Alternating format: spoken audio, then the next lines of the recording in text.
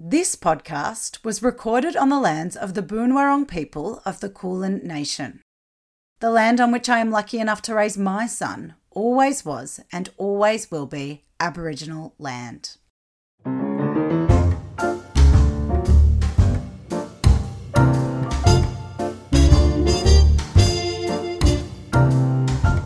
Hello and welcome to another Daycare Diaries episode of Ready or Not.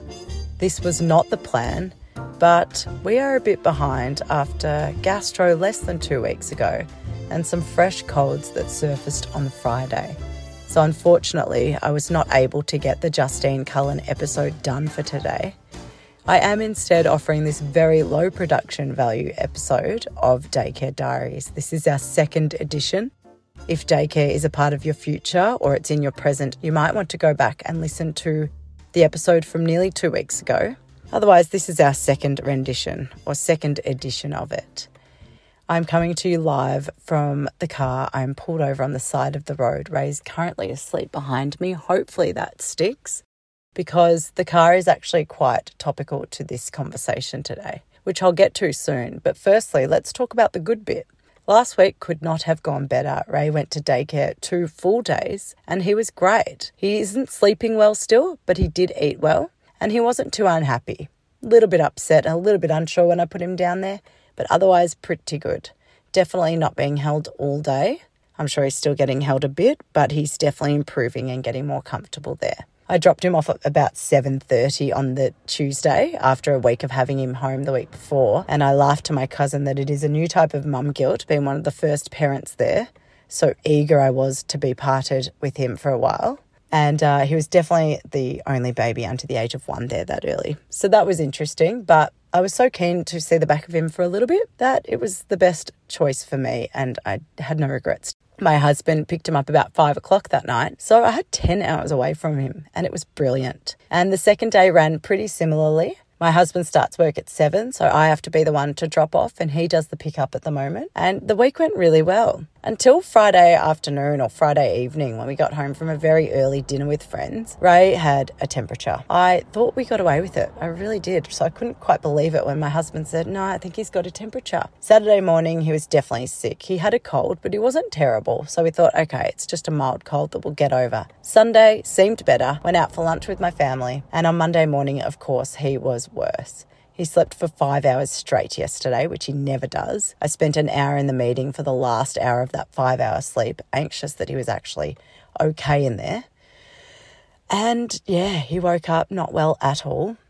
Went to bed last night about 9 after that big, solid day sleep. And this morning was absolutely covered in green snot all over his sheets, thick under his nose. The poor boy is not well. This takes me to why I'm in the car, because my friend who's got a baby older than me said, if you can, get in the car and go for a drive. It keeps Ray warm, it gets you out of the house, and I cannot tell you how much better I feel from this. I had to cancel a Zoom with Amy Pearson from Mother, Other and Son Mother yet again. It's the second time I've had to cancel on her. She was so understanding, but I still felt guilty. And I also had to cancel an afternoon client meeting too. I felt very flat and annoyed and guilt-ridden because of these things.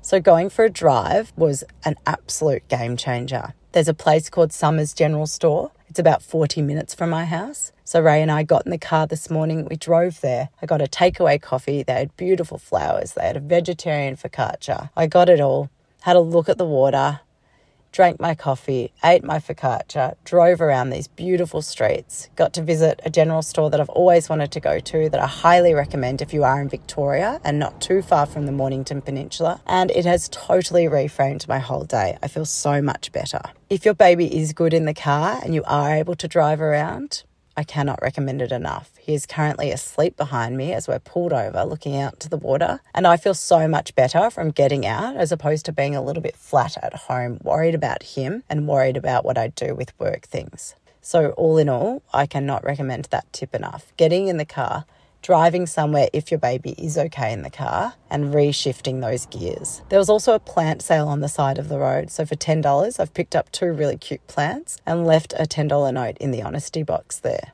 It's things like this that can totally reframe your day, and it's certainly been the case for me.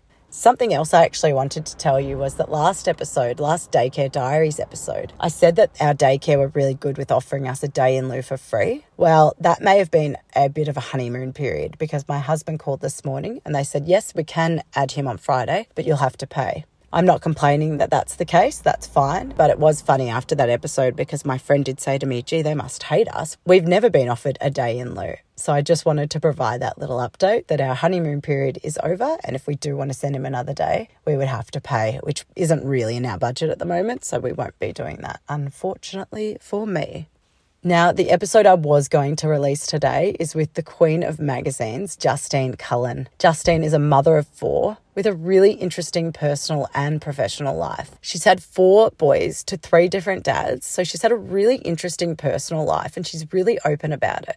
She's also had an amazing professional career as a magazine editor for some of the most prominent magazine titles in Australia. She has an awesome story of when she was 6 weeks postpartum. She actually jumped in on her friend Bronwyn McCann's work trip to New York to convince one specific magazine to hire her as the Australian editor, or the editor of the Australian edition that was coming to Australian shores soon after. She said she pumped for Australia to get there. She may have created a little bit of an oversupply, which is pretty funny to listen to in this episode. And she did get that job, but I'm going to leave that as a bit of a teaser. We also discuss our love of Chili Healer. So that last 5 minutes of the episode is going to be pretty boring if you're not a fan of Bluey. She's got such a fascinating story. She's so open. She's written a book. She's held unbelievably incredible positions that many people would only dream of.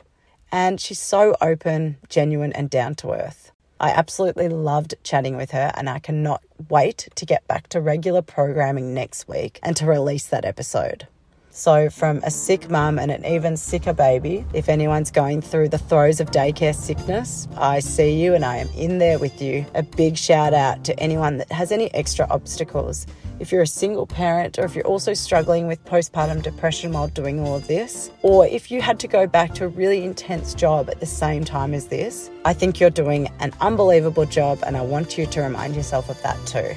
That's all for today. I'll see you next week with a much more fascinating episode than this one with the Queen of Magazines, Justine Cullen.